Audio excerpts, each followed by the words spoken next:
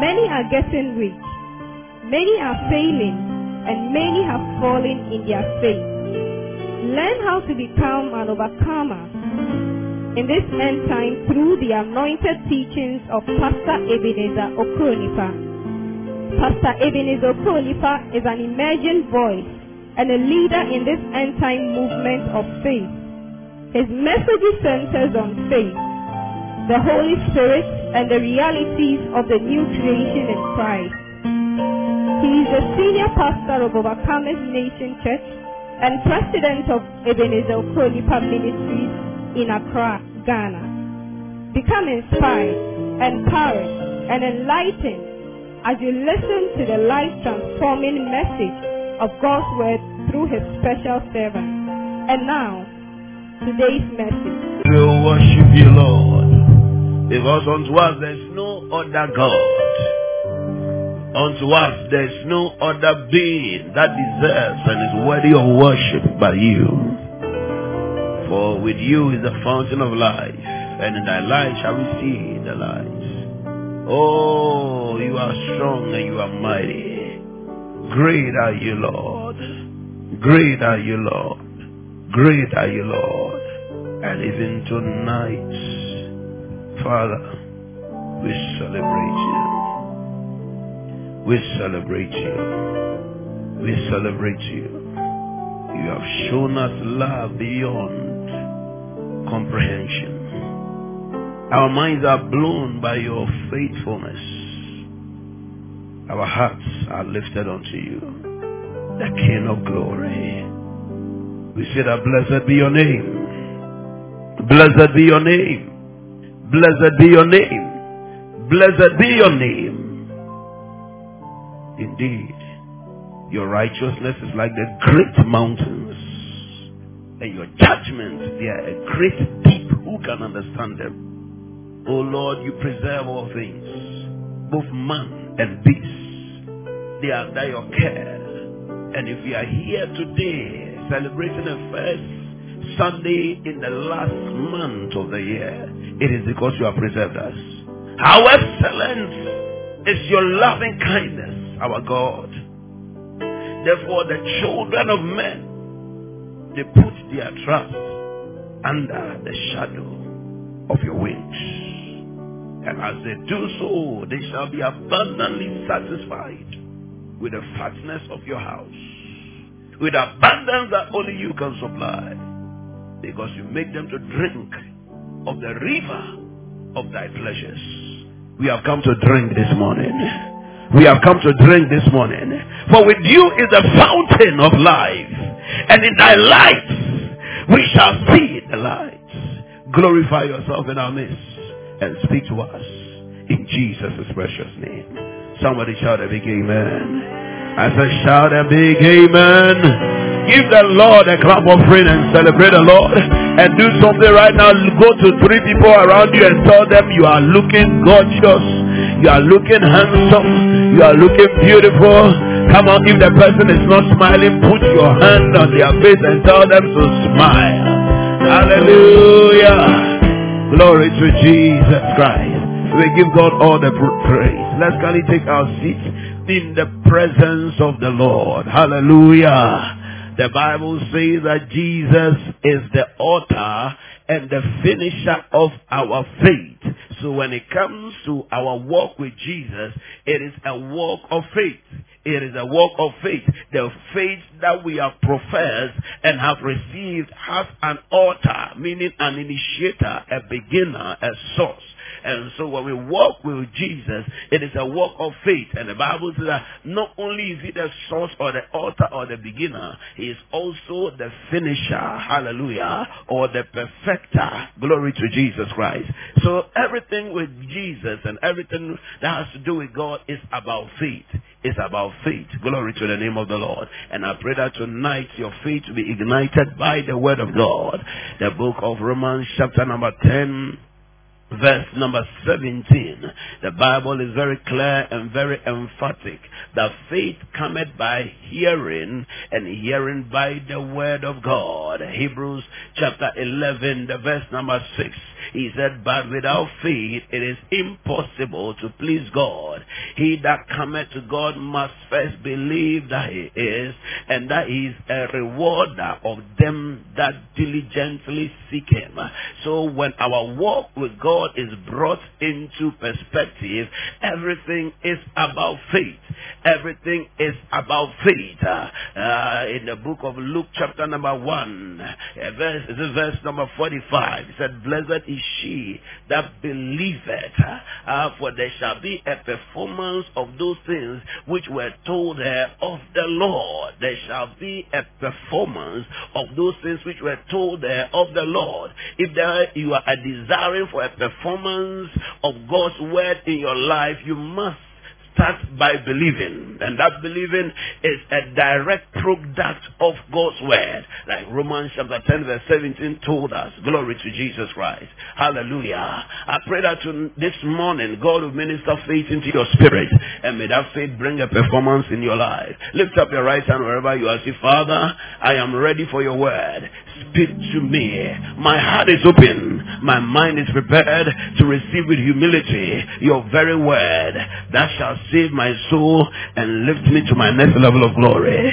Thank you, Father, that you are with us this morning in Jesus' name. Somebody shout a big amen. And so, precious Holy Ghost, this house is your house. Our hearts belong to you. Our minds belong to you. Minister to us. And Father, anoint these lips of clay. Let them minister as oracles unto you. And let your children never be the same again. In Jesus' name. Hallelujah. Like I started sharing with you, everything with God is about faith. Hebrews 11, the verse number 6 is very emphatic. It's very clear. Without faith, it is impossible to please God. It is not our works that please God. It is not our beauty that pleases God. It is not our academic laurels and qualifications that please God. It is not the neatness of our suits or how gorgeous our dresses are making us look that please God. It is not even our offerings that please God. Hallelujah. Everything that will ever please God is premised on faith. And he said that without faith it is not difficult, but it is totally impossible to please God. A man came to Jesus, and the man was looking for deliverance for his son who had been plagued by an evil spirit. And he said that, Master, if you can do anything, help us. Jesus taught him that it is not about whether I can do anything. He said, if thou canst believe, all things are possible to him that believes. Everything is available to him that believes. So, therefore, faith is a conveyor belt for supernatural manifestations. Everything that God has available for us in the realm of the spirit, if we want to see it in the physical, we want to see a manifestation. That is what performance means. If we want to see a manifestation, we need to translate them from the spirit and bring them into the physical. And Jesus says, if you can believe, all things are possible. Come on, listen. Let me ask you a question. Do you see all things around you? Is that everything you see? Do you see everything in your life? Everything you desire, do you see it in your life? Everything you are hoping, do you see it in your life? Do you understand me? But the fact that they are in your heart means that they are present. The Bible says that all things are yours. So if all things are mine, why is it that when I was coming today, I wasn't driving my dream Range Rover, my goodness, so that I can stretch my legs a bit? Amen and amen. Hallelujah. Why didn't I come to the light? You know, there are some cars you don't drive, you don't sit in it, you lie in it. Glory to Jesus Christ. Why didn't we come with that? But you see, if the Bible is to be true, it says all things are yours. So where are the things that are mine? They are in the realm of the spirit. They are in the realm of the spirit. Hebrews chapter 11, the verse number 1. Now faith is the substance of things hoped for, the evidence of things not seen. So there are things that are not seen. Oh, come on, am I talking to somebody? There are things that are not seen. So that means that your access to resources is not only limited to the visible. You have access to resources which are even from the invisible realm. The invisible realm. There are things that God has made available for every one of us which are beyond our physical or our optical eyes. Neither can we hold them tangibly at a certain point in time, but that does not mean they are non-existent. So he says that faith is the evidence of things not seen. There are things that God has made available, yet currently they are not visible. Praise God forevermore. This same thing applies to our finances. It applies to our finances. Anything that you can receive from God, you must receive it on the platform of faith. Is it healing? You can receive it by faith. Is it joy? You can receive it by faith. Is it deliverance? You can receive it by faith. Also finances, you can receive by faith. So this morning, I just want to share with you briefly on the subject, faith for finances. Faith for finances. How can we use our faith to access financial blessings from God? This week we have been fasting and we have been praying, and what God gave us as our theme for this period of our spiritual engagement is more than you can carry. May somebody receive this reality in his life. May somebody receive this reality in her life in the name of Jesus Christ. More than you can carry. More than you can carry. And in 2 Chronicles chapter number 20, you see over there a manifestation of God's goodness in the life of Jehoshaphat and the entire nation of Judah, where God defeated their enemies and he gave them more than they could carry. In the verse number 20, he told them, Jehoshaphat told the children of Israel, the people of God, that you believe in the Lord your God and you shall be established. Believe his prophets and you shall prosper. Why? Because God had given them a prophecy of his intervention some verses earlier. So he now tells them that believe the prophecy. Believe the prophecy. And if God has given us a prophecy that you are going to receive more than you can carry, you better believe it. I say you better believe it. Do I have a believer over here? He said believe it and you will what? Prosper. You will do what? You shall what? Now, you go to the very next verse. They were now supposed to go and meet their enemies in a battle which is either do or die. The Bible tells us after they received the prophetic word, they took their places on the battlefield. But before they could even engage in any act of war, the Bible says that they aligned at the very front of the soldiers of the army. Oh, the priests which were involved in singing praises, and they began to sing that praise the Lord for his mercies endure forever. Now, which battle strategies will go to war against an enemy who is so numerous that the Bible says they occupy the valley. They occupy the valley, and you go with singers. Are you not supposed to go with the best, those who shoot arrows, the best ones, the best soldiers are in the front so that they can break through the enemy camp? But they went with a strategy of praise. A strategy of praise. Why? Because they had a prophecy. Because they had a prophecy that they were leaning on. The Bible says as they began to sing, look at the next verse, the verse number 22. Now when they began to sing and praise the Lord, the Bible says the Lord set ambushes against the people of Ammon, ambushments, Ammon, Moab, and Mount Seir, who had come against Judah, and they were totally defeated. God sent ambushments against their enemies. Why? Because of two things, or rather three things. Number one, they had a prophecy. In fact, four things. Number one, in fact, five things. Am I going to six? Let's stay with the five. Number one, they had a problem. In life, everybody has one problem or the other. They had a problem. Number two, they engaged the altar of fasting and prayer. The altar of fasting and prayer. You read from the verse number 1, there's a problem statement. All these three mighty nations, Ammon, Moab, Mount Seir, were coming against them to totally obliterate them. So they had an issue, a crisis that was beyond their natural ability. And then they began to engage the altar of fasting and prayer. So that is the second thing that they had. The next thing that comes is a prophecy. A prophetic word. And that prophetic word said that you don't need to fight in this battle. And God said he was going to totally destroy their enemies. That prophecy went ahead of them. And they believed in the prophecy. They believed in the prophecy. So Jehoshaphat reiterates or re-emphasizes the prophecy by telling them that, hey, you believe in God and you are established, but now you are supposed to believe in the prophecy, and not only will he deliver you, but you are going to prosper. I thought they were looking for deliverance. Why was Jehoshaphat telling them about prosperity? Why was Jehoshaphat telling them about prosperity? I believe Jehoshaphat was speaking by a prophetic insight over there. So they have a prophecy now and they are engaging faith in the prophecy. Then number 4, they engage in praises. Celebrating God for what he has done. Celebrating God for what he has spoken to them. Then number 5, they took their places. Now all of these things are acts of faith. 1, emphasizing the prophecy by confession. Believe in his prophets and you prosper. The confession aspect of faith. 2, the thanksgiving aspect of faith. Praising God. Celebrating God. 3, the action aspect of faith.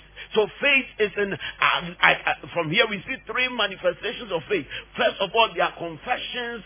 Second of all, their praises. And third, they took their place.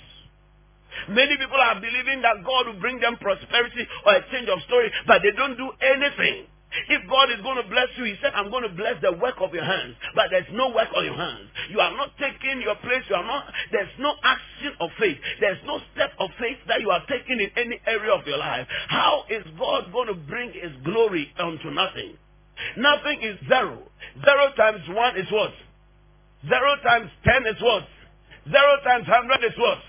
Come on, that is because it is lower figures. 0 times 1 million should definitely give us something else. Oh, come on, talk to me. Even 1 million? No, maybe it's because it's the numbers I know. 0 times 1 billion is what? Hey, no, are you sure you went to a good school at all? Hey, are you sure? Is it because if you go to certain schools which have bluish colors, it doesn't usually work very well. Is there except people who do fake things and then they give you some awards, but other than that, amen and amen. Hallelujah. Glory to Jesus Christ. We'll go into our camps with our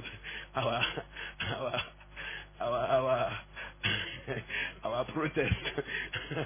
Glory to Jesus Christ. Okay, 0 times 1 trillion there, at least we should have something. So if there's nothing, you have not taken any step of faith. You have not positioned yourself in any way. No matter the blessings of God that come, it will still bring nothing. So they had a problem. They engaged fasting and prayer. They received a prophecy. They heard from God. You always need to hear from God if you are going to see a breakthrough. If you are going to see an intervention. If you are going to experience a miracle. People are like, oh, I've prayed and prayed and prayed. Yes, you prayed, but did you hear from God? Do you have a prophecy that is guiding you? And then they engage faith by thanking God, and then they engage faith again by taking their positions. What was the end result? Let's go back to 2 Chronicles chapter number 20. What was the end result? The Bible said, and they were totally defeated. 2 Chronicles chapter 20, we're at verse 22, right? Verse 22. And their enemies were totally defeated. Look at what happens in the verse number 23.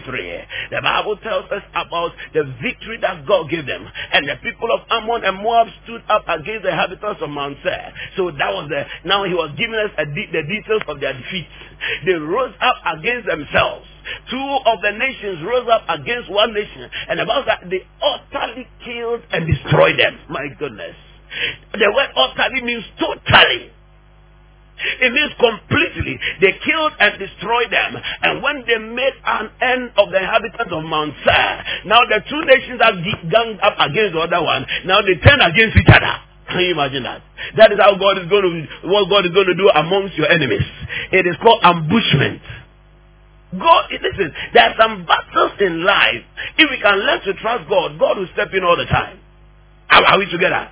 I said God will step in all the time. The other day, one of my daughters came to see me, and she was telling me about something that her father had called her to tell her, that because she had decided not to listen to what he was saying, he was not going to pay her fees anymore. He was not going to take care of her anymore. She was shaking, petrified. She was worried about what the outcome could be.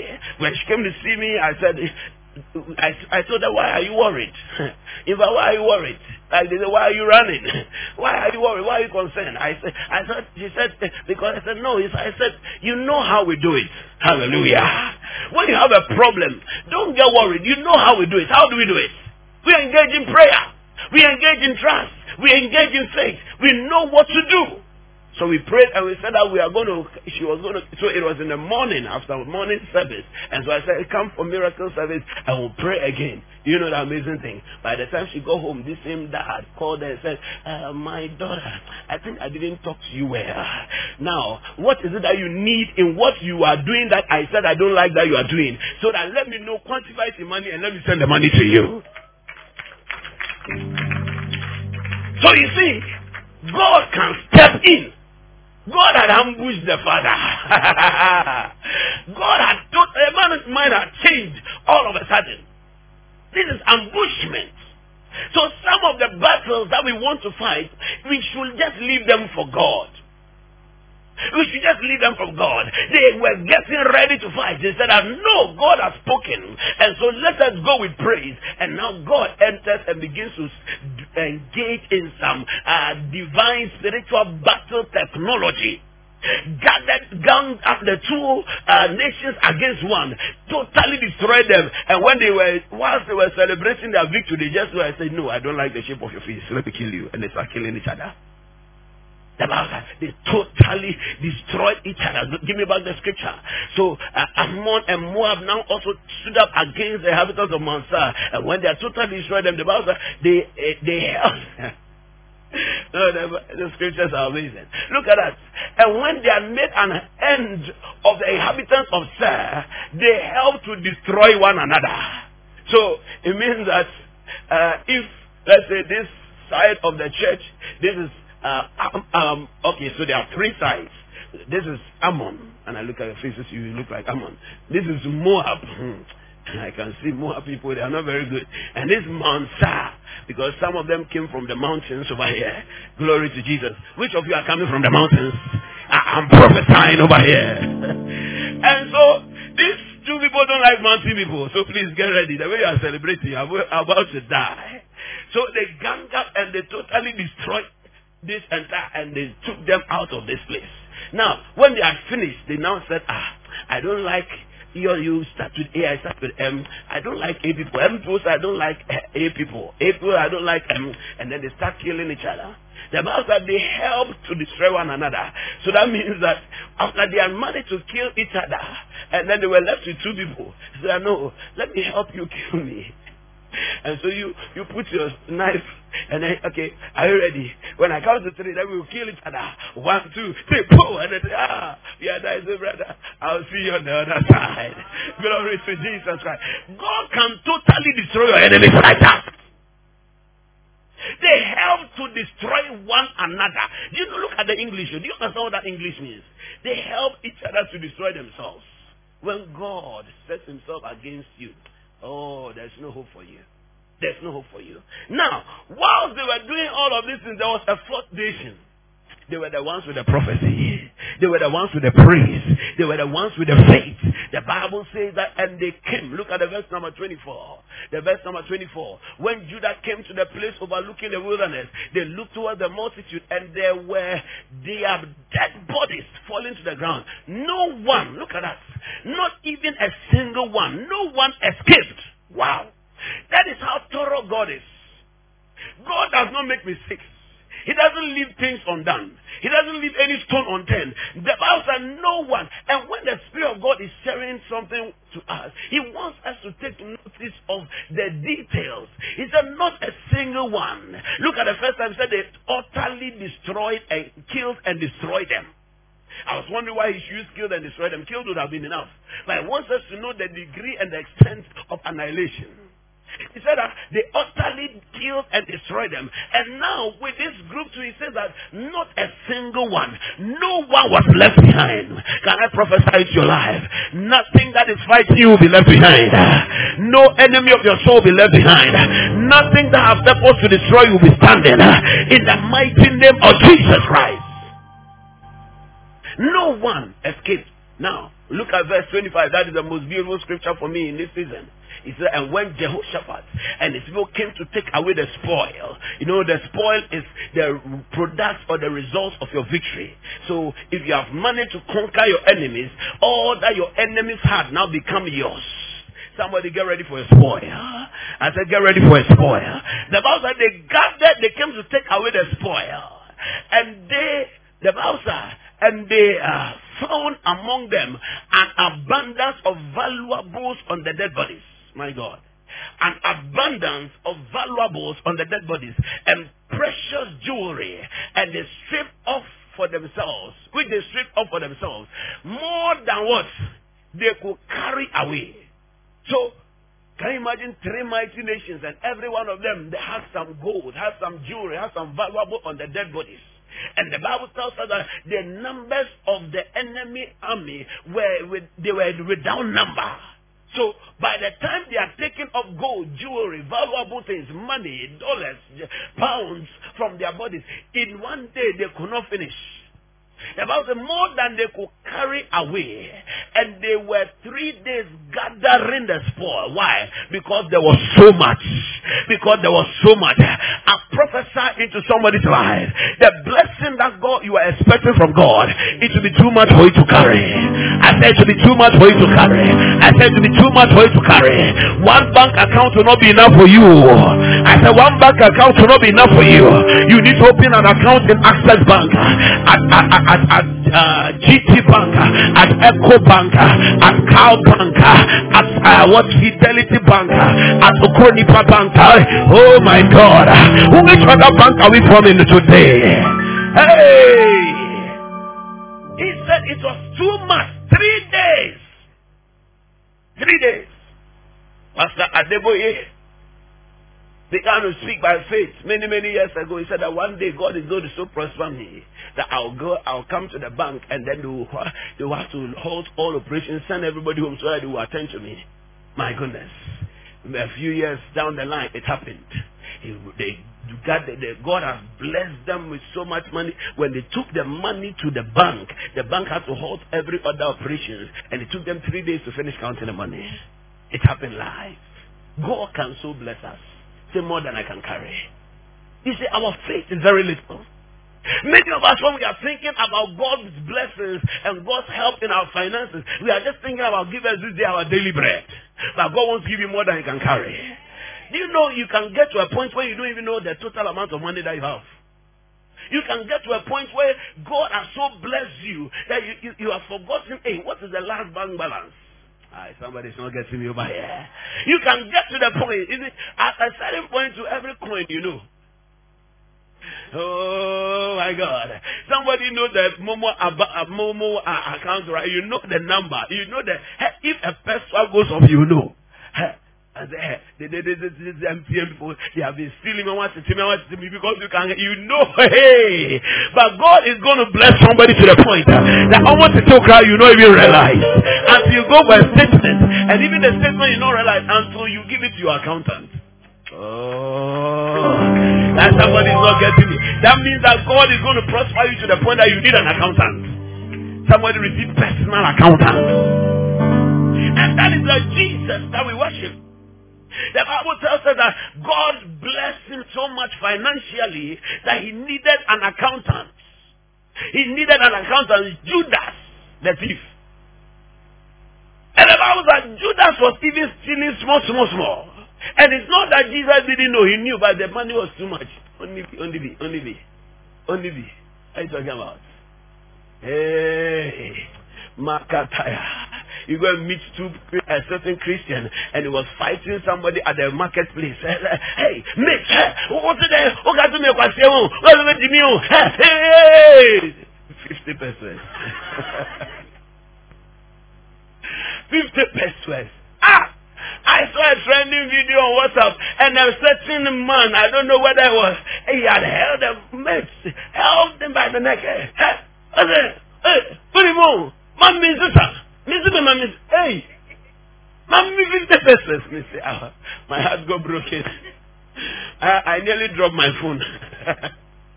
50 pesos. 50 pesos. But God is going to bring us to a certain place that even when men are cheating us, we are not worried. Because we know that the Lord is our supply. The Lord is my shepherd. I shall not want. Some of the battles and the fights that we are fighting with people is because there's too much poverty in the system. That is why we need faith for finances. We need faith for finances. And just like God gave them more than they could carry, God is going to give it to you. But how? You need it on the platform of faith. Faith for finances means to trust God for our financial supply, and not only financial supply, but our financial increase. There are two dimensions of life by which God supplies us. Just enough. Give us this day our daily bread. What we need to eat. We are not looking for anything to save. We are not looking for anything to invest. At least what to sustain our dignity. You know, you can live at a certain realm where God supplies all your needs, but then you don't have any excesses. You don't have anything that you can bless others with. That is a just enough level of life. Where you are living from hand to mouth. It is a blessing of the Lord that does that. Philippians chapter 4 verse 19. My God shall supply all your needs. So you have a need and God can supply that need. So just enough. But that is not how God wants us to live. In fact, when you study the scriptures, even that dimension is a curse. If you came within this week, I explained it to you. Looking into the life of Esau, how the blessing that he received was turned into a curse, where he was living from hand to mouth. Hand to mouth is not the will of God for your life. Hand to mouth, such that every time before even your salary lands in your account, the salary is already gone. Every time before the end of the month, you have to have borrowed. No, God doesn't want you to live that kind of life.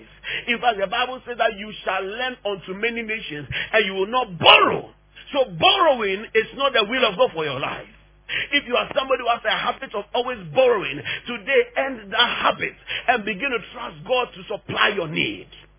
End that habit. I don't know the last time I borrowed anybody's money.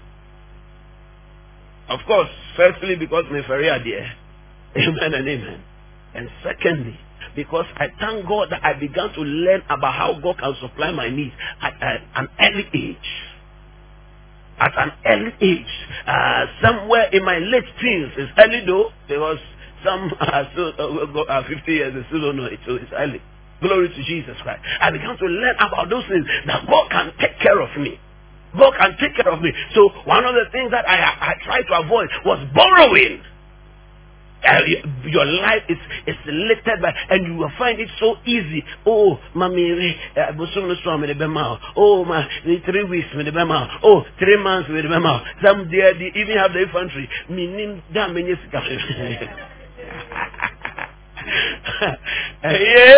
About Jesus, I don't know what are you talking about. Amen. So sometimes when I look at that, I'm like, if I give you this money, you pay. So I just look at what I can give away without it affecting me, and then I say, you take it. Glory to Jesus Christ. So we can live about borrowing. For the Lord your God will bless you just as he promised, and you shall lend to many nations, and you shall not borrow. Lift up your right hand and say, I shall not borrow. No, this is the beginning of faith for finances. So confessing your finances. Say, I shall not borrow. Maybe you don't like men nika. Because men nika biya. Be down. Sadi pa kosu de ye. Na ye. Confession again say. Na ye. Na pay muka. Be down. Sadi pa kosu de pay muka. I think that's somebody's right name. Pay muka. Ebin boro bia. Pay muka. Mindi obiaka. Pay muka. Means obiadia. Pay muka. Pay muka. Messi time was a pisu. Pay muka. Metoka wa mabrabum. Pay muka. Meshame mawofo. Pay muka.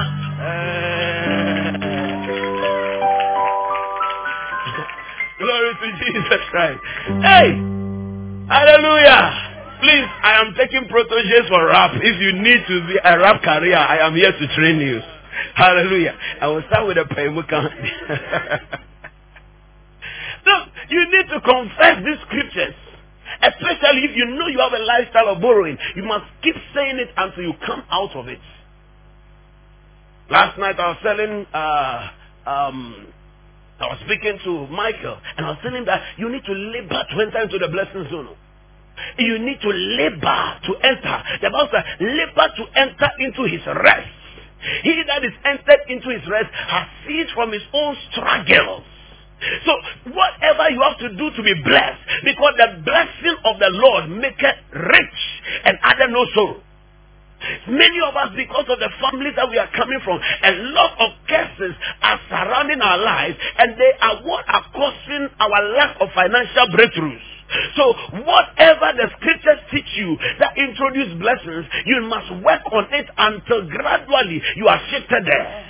Some now people look at me and they say that, oh, Pastor Eben has never struggled in life. I don't look like I've ever gone through anything in life. As a media, I had damn on me.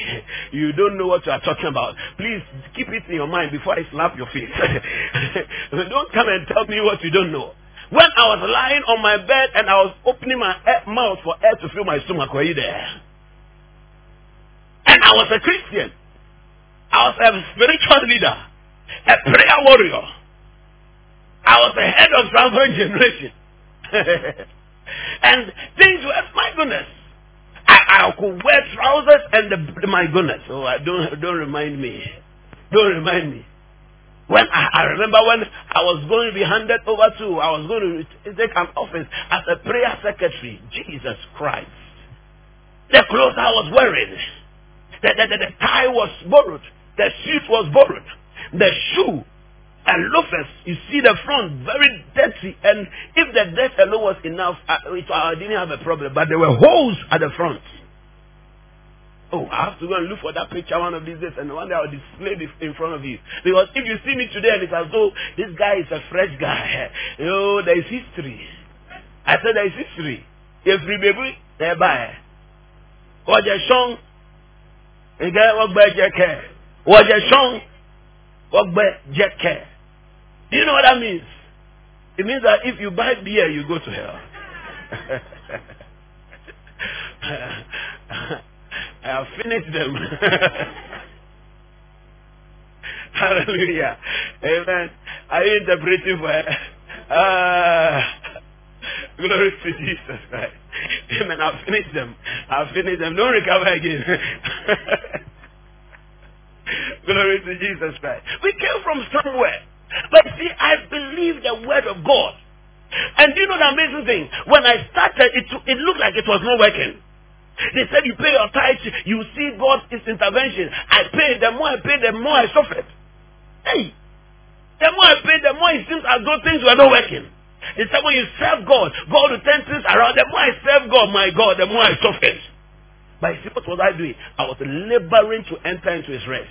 By the time God transited me, I didn't know when the transition happened. Things have changed. Things have changed. Now when I pay my tithe, I see tangible manifestation of blessedness. Sometimes I've not even paid the tithe. I've just put it in the envelope, thanking God that Lord, I'm going to offer my tithe, and then the next breakthrough comes. You see, what was the time that it took me? It wasn't 1 month. It wasn't 3 months. It wasn't 7 months. It wasn't 1 year, 2 years, 3 years, about 5 years. Still, I was still laboring to enter into his rest. Some of us are not consistent. We are not persistent. We are not faithful to the word that we have received. And so, after a little period of what seems to be like a delay, and it's as though things are not showing up, we say, no, this Titan thing doesn't work. This Christianity thing doesn't work. If it worked, I should have seen some difference by now. And he said, labor to enter into his rest. You see, some of us, our backgrounds, there are a lot of things over there. If you see somebody who easily enters into breakthrough, it is not because that God has favored the person more than you. Maybe the person has intercession that you don't have. Somebody has probably been praying for that person for years. Maybe their parents have paid prices that your parents have not paid. So, years come easily. Do you understand me? But you don't. Your grandfather was a fetish priest. Your great-grandfather was a fetish priest. And it wasn't the good ones, so the ones who be killing people. And then you, by some special grace, you have become born again. The old is gone, the new has come, but still, then that name is still upon you. You have not yet come out of that spiritual quagmire. So the things at the force field that controls the happenings around you, they still need to be broken down. That's why confessions are important. Anytime you speak, you release force.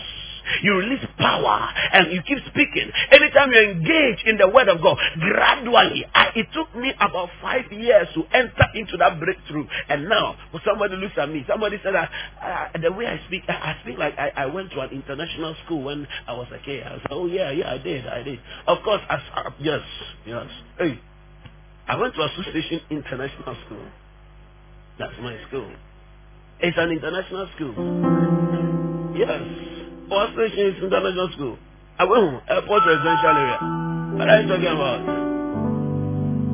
It's not government. Okay, when I was going to government like amen. But you see, I don't align with the past, I align with the present. Master, now it's the school that they said I went to. I didn't go there. They said now it's a preparatory school at Cantonment. They moved that whole school because the school was owned by a rich man, and during JJ's time, he seized it. So it became a government school. So the family kept fighting. I don't know, there's something wrong with them. They didn't fight hard enough whilst I was still there. So that I enjoyed. When I left the school before they went to win the battle in court. Amen. But still, that's the school I went to. Tiger Red Clay, we're all playing football in the sun. Anyway, let me free me call international school. But my teachers me about phone and tell me a day. You better come and watch me back in the day. Amen and amen. Hallelujah. So what has happened? One dose of the blessing can totally clean you from every struggle of the past. That people will look at you, God can bless you to a point when people look at you, they don't see any iota of suffering. They don't see any iota of pain. God can so bless you. So what do? Labor to enter the rest of God. Labor to enter the blessing zone. In the blessing zone, Proverbs 10 verse 22, the blessing of the Lord, it maketh rich and addeth no sorrow. So you can move from the just enough level of life to the more than enough. At the more than enough, you are operating in abundance.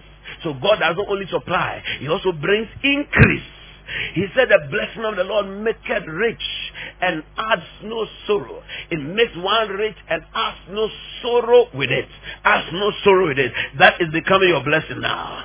That is becoming your manifestation now. Now, let me quickly finish this. I've been speaking a lot, but I've not even gotten to my second point or something. Why must God supply our need? 4 reasons. Number 1, because He's our Father. He's our Father. John chapter 1 verse 12 and 13 tells us that as many as believe Him, to them He gave the power to become the sons of God. We're children not born of the will of flesh, but they were born of God. So if you're a child of God, you are born of God. God is your Father. And it is responsibility to take care of you as a child. Number 2 is a creator. Every creator must make provision for his creation. In Psalm 145 verse number 15 and 16, he says that the eyes of all wait upon thee, and thou givest them their meat in due season. Thou openest thy hand and satisfy the desire of every living thing. So he says that he gives to every one of his creatures what they need, their meat in their due season. He opens his hands like this, and every one of his creatures, they get satisfied. That is how great God is. He's able to supply the need of all of his creatures. So God will take care of you because number 2, He's your creator. A responsible creator will make provisions ahead of his creation. Number 3, He's our God. He's our God. He's our God. Deuteronomy chapter 6 verse number 4. He said that, hear, O Israel, your God is one. He is our God, and as our God, it is His responsibility to take care of us as subjects. And then number 4, He is our King.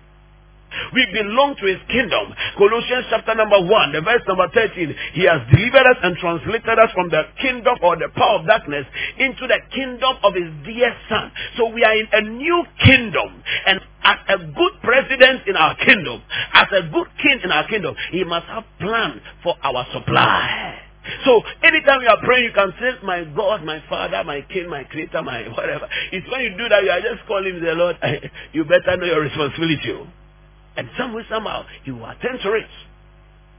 He will attend to it. So God will supply you because of these relationships He has with us. Hear me. If you are going to receive from God and you are going to receive an increase, you need to realize that every Christian must take responsibility for their financial increase. You cannot depend on the church. In fact, in 1 Timothy chapter 5 verse 16, the Bible encourages people not to burden the church with their physical needs. Encourages us not to put pressure on the church. He said that those who have widows, they should try and take care of their widows so that the church is not burdened, and the church can actually now take care of those who don't even have any help at all. So when you come to church, your focus should not be that, oh, the church must take care of me. No, you must trust God that God can bless you to the point that you actually are even giving to the church for the sake of others. Somebody said some time ago that because she thinks that the responsibility of the church is to take care of the material needs of people. No. The best church you should go to is a church that teaches the word of God and teaches the truth. That is what we should be looking for. Not for a church that is giving sponsorship. Sponsorship is not the reason for Jesus coming. The reason Jesus came was for our salvation. That is not to say the church wouldn't sponsor. And even if there is a sponsor, it is not for you to go and judge. Are we together? Oh, I said, are we together? There are some people who have made themselves church supervisors, church programmers. So they say, this one is a good church. This one is a good pastor. This one is a real man. What annoys me are those who say that you are a real man of God. Please don't come and tell me that I'm a real man of God. I already know. Do you understand me? I already know. Of course, when they say I don't respond because it will be discourteous to respond. But why are you saying you are a real man of God? So what were you thinking yesterday? Is it now that you have seen that I'm a real man of God? And who made you the judge to know whether I'm a real man of God? Are we together? I said, are we together? Why, you are all judges of real men of God? No. Real man of God. You go and get a cobra and because you have used your own system to be judging. So you don't depend on the church. Number two, you don't depend on your pastor. In fact, in Israel, the Bible tells us there were people who were poor in there, and even some of the priests were poor. When you look at the story about how when Jesus entered into the temple and went to scatter the table of the money changers, it was the priests who were actually also thinking about themselves. And what they were doing was that they were saying that the money that the people went to get from business and trade, it was evil money. So they have sanctified money in the church. So let's say, I have 10 cities that is sanctified. So when you bring your money is evil. It's evil. So you have 20 cities. For each 10 cities of sanctified money, you pay 20 cities for it. That's why the Bible called it money changers. So they were exchanging money. So the priest has some money that they had blessed. Amen and amen. It's just like somebody who come, a preacher will come with a certain oil and say that this is oil that I have blessed, and I'm selling it to you. I'm selling it to you. So it has become business. They were now engaging in trade. Or go to prepare a certain formulation and say that this one, if you apply it, you will be healed of this and that and that and that. So for one bottle or one bottle of this cream or one jar of this cream, it's 5 cities, 10 cities, 50 Ghana cities. What is it doing? They're exchanging money. So you bring your money and he gives you something. Because he has. So Jesus was very angry. The priest to man for no curfew. Amen and amen. No curfew. And so don't depend on the priest. Don't depend on the priest. Your pastor is responsible for his own prosperity. You are also responsible for your own prosperity. Do you know that we can have rich churches and rich members and poor pastors? Because the pastor's prosperity depends on his own faith in the covenant. He has to work the covenant for his own financial prosperity. You can have I remember there was a missionary who contacted me years ago. He was been a son to me for years, and he decided to do the work of God, became a missionary, and he belonged to one of the richest churches which have branches in Ghana and Nigeria, and yet he was suffering. He was suffering. I even had to send him some few dollars from Accra, from Ghana to Liberia for him to be able to survive and take care of his family. And later, I realized that no, a man of God is not supposed to suffer like this. When we began to speak, I realized that even though he was a pastor, was receiving tithes of the church, he himself was not tithing properly. He himself was not tithing properly. In fact, it became so bad, he began to spend church money. Later, I had to leave the ministry. Came back to Ghana. Tried to start something. Things were still difficult. Now he has to go and do additional courses, and now he's working for a certain company. He was a pastor. He prayed for the sick and they'll be healed. He told me one time about a certain woman who was in the hospital and had cancer, and the doctors had given up, and he went there and he invoked the fire, and the woman got better. I was so poor. Faith for healing is different from faith for prosperity. Are we together? Are we together? So even the pastor needs to work on his own prosperity. So your faith should not be in your pastor that your pastor is supposed to give you some money. No. He's supposed to give you the word of God. He's supposed to give you shepherding and nurturing for your soul, but he's not supposed to give you money. The best way you can say that your finances depend on him is on what he teaches you from the word of God. Because what he teaches you can make you prosperous. Are we together? Paul said, being poor, yet making many rich. Making many rich. So don't look at your pastor for a physical need. Don't look at the government. The Bible says, cursed is the man who puts his faith in men, who puts his trust in men. Don't look at your parents. Many years ago, I started getting bitter against my father because I said, he's not giving me any money as my father to start life. I look at my stupidity. He paid my school fees since I was a child. I finished university. I still want him to give me 1,000 Ghana to go and start life. What is wrong with me? Poverty was killing me. Poverty was killing me. Don't look at your parents. If you want anything, look up to God. Look up to God and begin to take responsibility for your personal finances. This is a word that God gave me for the church. Look unto Him. Look unto Him. Look unto Him. How do you step into the more than enough level of life? Understand that our prosperity, hear me, I'll be closing very soon.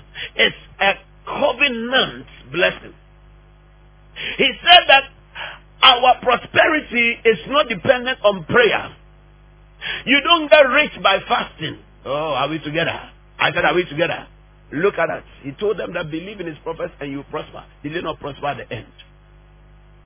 But then, even laying on of hands will not work. Laying on of hands will not work. What will work is an activation of the covenant. Deuteronomy chapter 8 verse 18. Deuteronomy chapter 8, the verse number 18. The Bible says that, and you shall remember the Lord your God, for it is He that giveth thee power to do what? Get wealth. Why? So that He may establish the covenant which is sworn unto your fathers, as it is this day. So the prosperity plan of God is a covenant. Lift up your right hand. Say, the prosperity plan of God is a covenant. It is a covenant. That means that God has His part and you also have your part. When you do your part, you engage Him to do His. Faith for finances is understanding that it is a covenant. Now, how do you activate a covenant? I shared with you the terms of the covenant on Thursday and then on Friday. There is the giving principle of life, the seed principle of life. If you don't give, you will never prosper, according to the system of God. The supernatural prosperity that we are talking about is a product of faith, and the faith is expressed through giving. Luke chapter 6 verse number 38.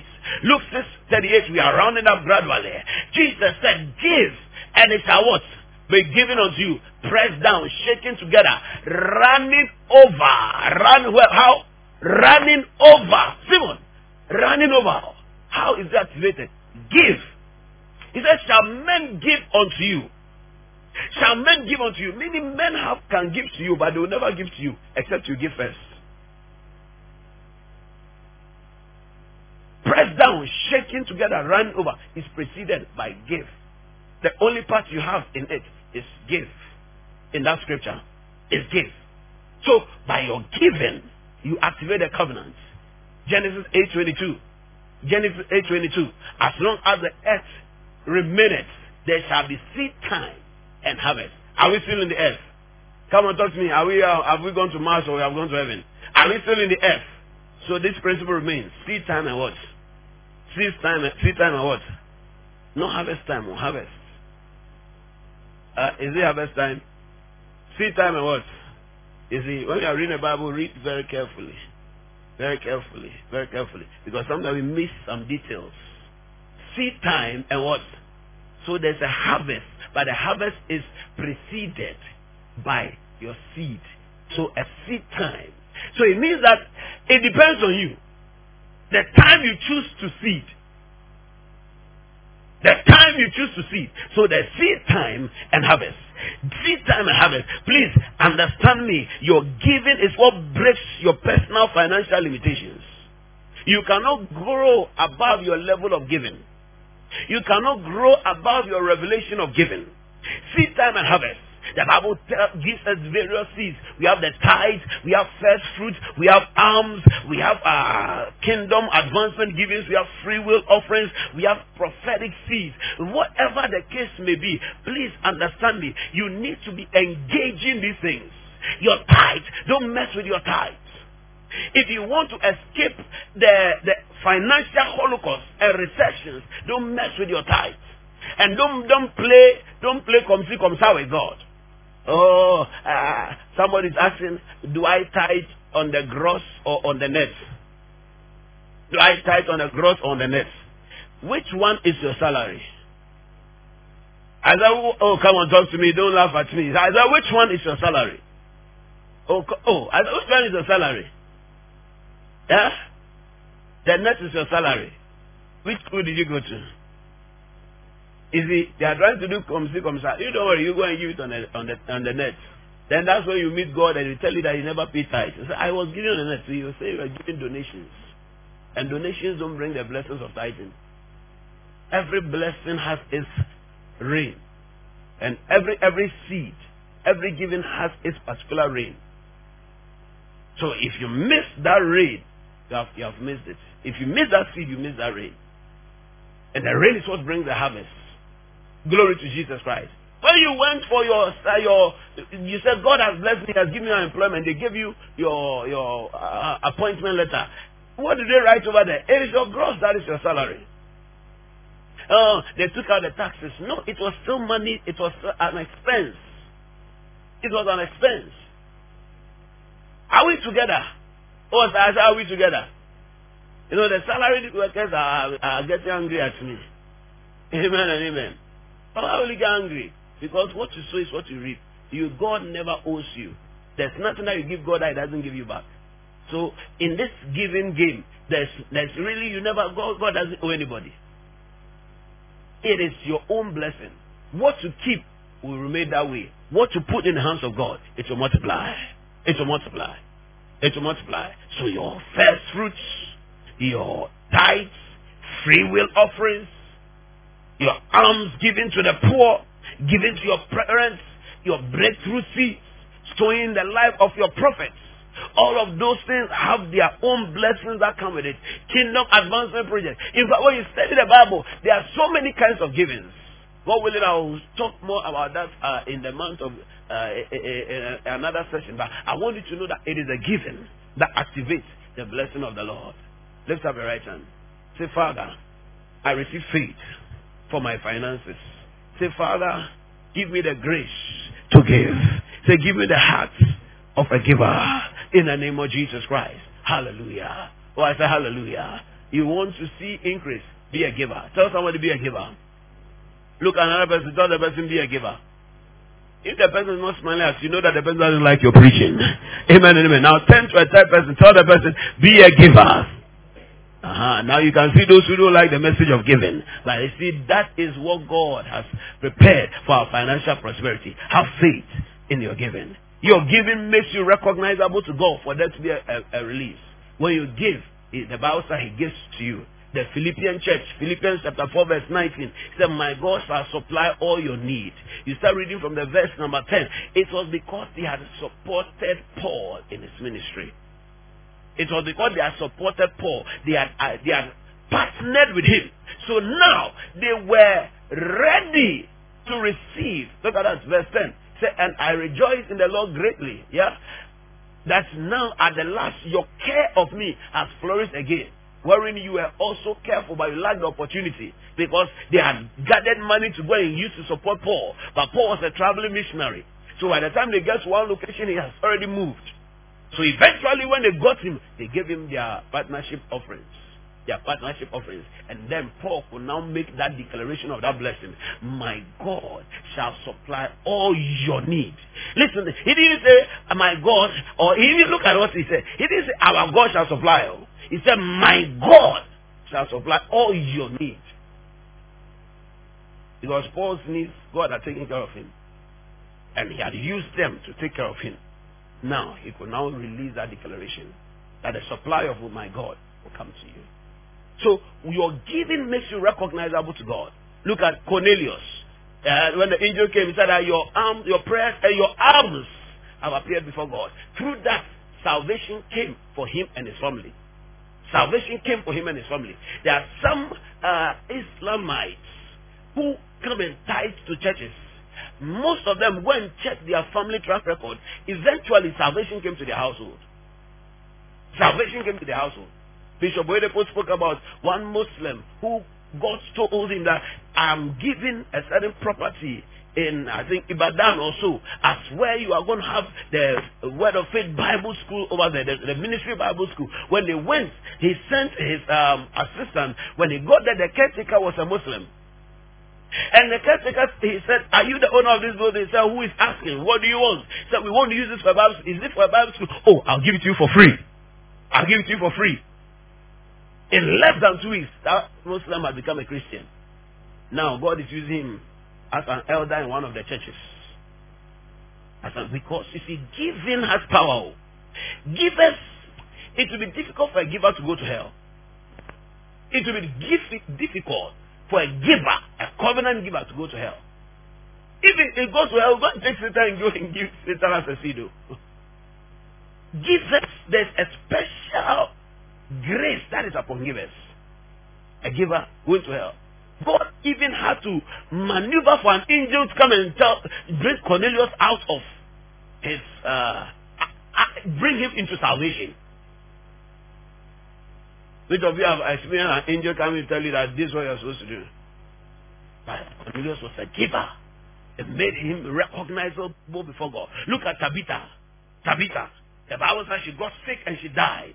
And Peter was in the next city. You see, a giver is too precious. I'm telling you. A giver is too precious to die. They want to call Peter.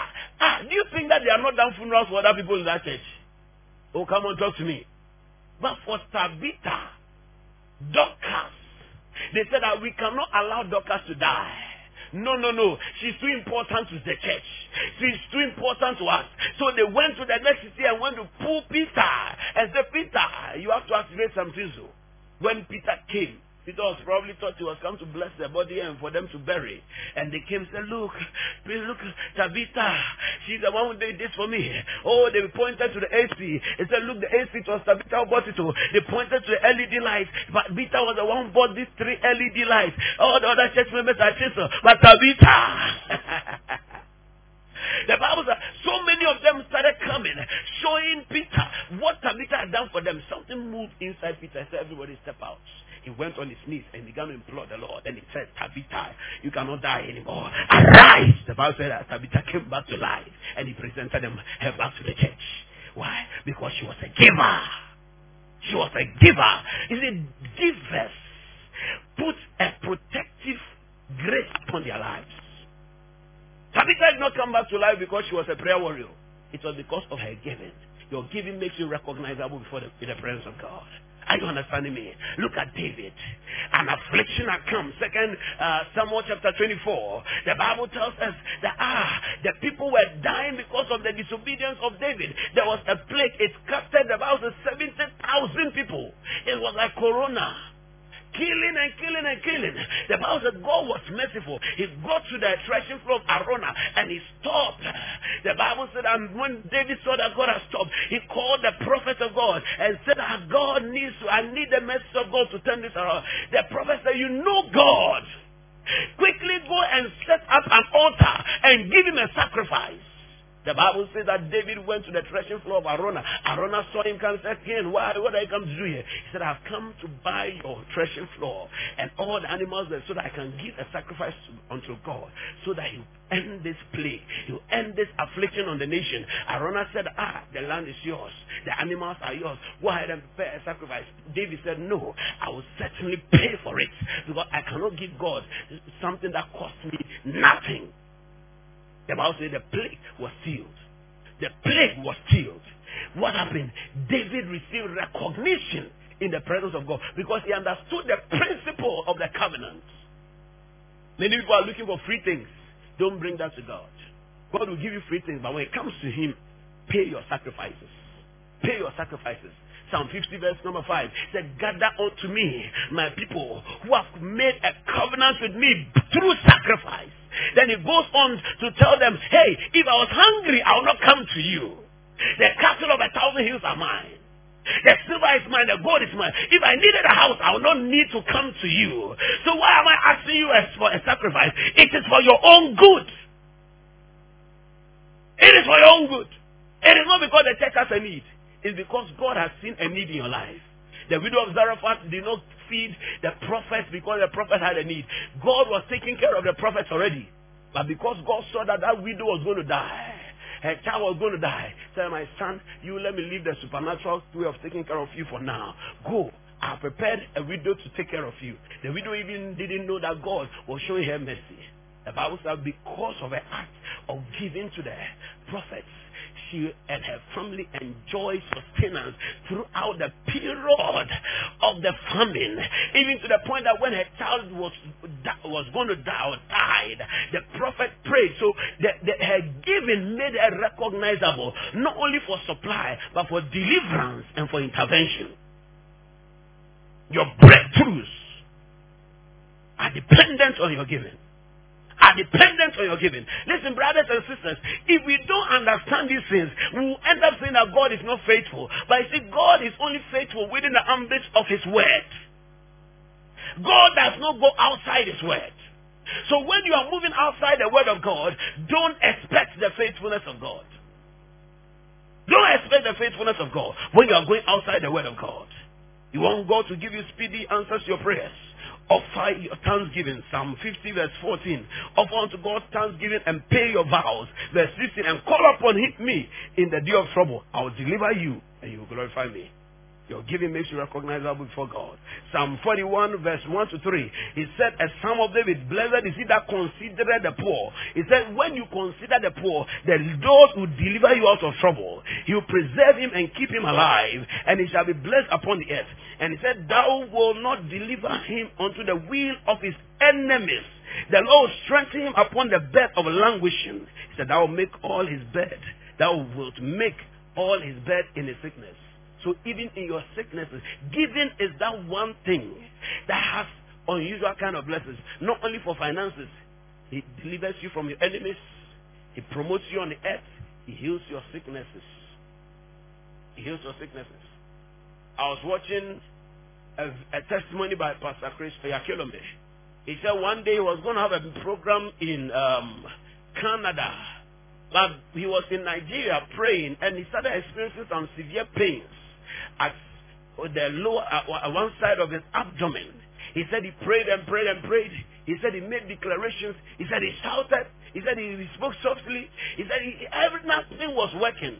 Then he said he started negotiating with God. And now as he was praying, he could see himself in a hospital bed in Canada. That he, the one who went to heal people, was now carried to a hospital. He said he was concerned. Every time he prayed, he saw himself in the hospital bed. One day, a brother, a fellow man of God came to see him, and they were fellowshipping. As they were fellowshipping, faith came into his spirit. As soon as faith came into it, see, that's why you need Christian brothers whom you share the word of God with. You need Christian sisters, not gossip mates, people whom you share the word of God with. If your faith is going to grow, you need somebody. You don't need somebody who tells you that, have you seen the latest news? Or did you see the shoe that young girl was wearing? Yeah, master, you don't need that. You should ask somebody, hey, do you know the latest revelation of God from John 3:16? Wow. He said, as they were speaking, faith entered into his heart, and he knew what to do. So he called his friend. He said, let's go outside. The friend was following him. He went outside. He said, is Alice in this car? He said, sit inside. Then he called for them to bring the key. And he said, take it home. The friend was like, He said, take it home. Take it home. Brand new S-Class that he had only driven once. Mercedes-Benz S-Class. Take it home. He said, as the man of God drove the car and turned the corner, he saw that the pain had disappeared from him. The pain disappeared from him. The pain had disappeared from him. And I love what he said. He said, I killed it with that S-Class Mercedes. My God. He said, from that time, and that was about 15, 20 years ago till now, no more pain. No more pain. S-Class. Mercedes, he said, I killed the pain with an S-Class. My God, my God. Listen, sometimes your ransom for your health is in your hands. It's in your bank account. It's in your pocket. It's in your wallet. Let me just end this message. Listen, faith for finances. It works. It works. I'm telling you, it works. How did I push myself into the blessing soon? This same thing. When I heard about it, I started practicing it. When I was on campus first year, they were doing fundraising. I didn't have money to give. So whilst we were doing the offering, it was the dancing. You remember those days when we were in church and we'll be dancing to go and give the offering? How many of you have been to such churches? Yes. Amen. I think we have to do some one of these days. Me, I didn't have any money on me, but I joined the dancing line. Oh, I had a pen. I had dropped my pen. That's how my giving life started. The next time I had only 6 Ghana cedis. Even that 6 Ghana cedis, I lent it to a friend. That day the lady paid me. And I went to give it. I didn't have any money. I had to leave the church to go for evangelism. Because if they ask for another offering, I don't have anything to give again. I joined the evangelism bus. We were going to a certain village in Ayedua to go and preach. The next year, I had 60 Ghana cedis. 60 Ghana cedis. I gave it down, so I joined the evangelism bus again. Because that was all the money I had on me. Then I upgraded to 200 Ghana cedis. Whilst I was giving the 200 Ghana cedis, the Lord said that I should give 1,000 Ghana cedis. I said, what do you mean? I've never seen that kind of money in my life. Whilst I was thinking about the 1,000 Ghana cedis, the man of God said, I don't know. But God is telling me that there are some people he wants. And there's a covenant. It was Apostle Victor was preaching that day. The guest minister had not come. So he was the alumni who was present. And because he had been a president of AGCN before, they said that, we know he's anointed. They begged him and he came to do the service that day. And he said, I don't know. But this thing is so strong that the Lord says you want to covenant a covenant of prosperity with some of his children. It's a sacrifice that they should give 1,000 Ghana cedis. I said, oh my God. After that time, I had never heard of that. Somebody can even give 1,000 Ghana cedis just like that before. But I knew what God was speaking to me. My goodness. So I joined, gave my 200 Ghana cedis. So it was less than 800 Ghana cedis. When my student loan came, that semester, I gave it all. After that time, it was about 250,000 Ghana cedis. I'm not so close to the end of that. Hey, I couldn't pay. Second semester, I gave out all my student loan again. My parents, they had registered me for student loan, so I should be able to be surviving. I couldn't buy handouts. I couldn't buy textbooks that my classmates were buying. Many of the handouts that I used to write my exam, it's during a week or two to exam before. I was reading my roommates and friends' handouts. When they want to study that, they have to go and sleep or pray. Because I don't have the handouts. I couldn't buy them. What was I doing? I was laboring to enter into the blessing. Laboring to enter into the blessing. After the second tranche of the second semester student loan, still the 1,000 Ghana I have not finished paying. I graduated, I left school 2010. I still not finished paying. I started working. The first income I got, I sent it there. I finished paying that pledge 1 year after I made that pledge. But what was I doing? I was laboring to enter into the rest of God. I was laboring to enter into the rest of God. Today, I give 1,000 cities as gifts. I give $1,000 as gifts. Are you understanding me? I broke the barrier. I broke the barrier. There are some places I'll never go again in my life. I have crucified it with my 1,000 Ghana cities, which took me 1 year to pay. I've crucified it with my student loan. I went hungry. I told you the time you have known it. God is going to 1 week, 2 weeks, 3 months. At the end of the day, you are laboring to enter. Be faithful. Be consistent. Don't give up. He said, Galatians chapter 6 verse 9. Rise up to your feet, everybody. We hope that you've been blessed by this message. For more enquiries, visit our website www.ebenezerokronipa.com or call 0546 36 3957. God bless you.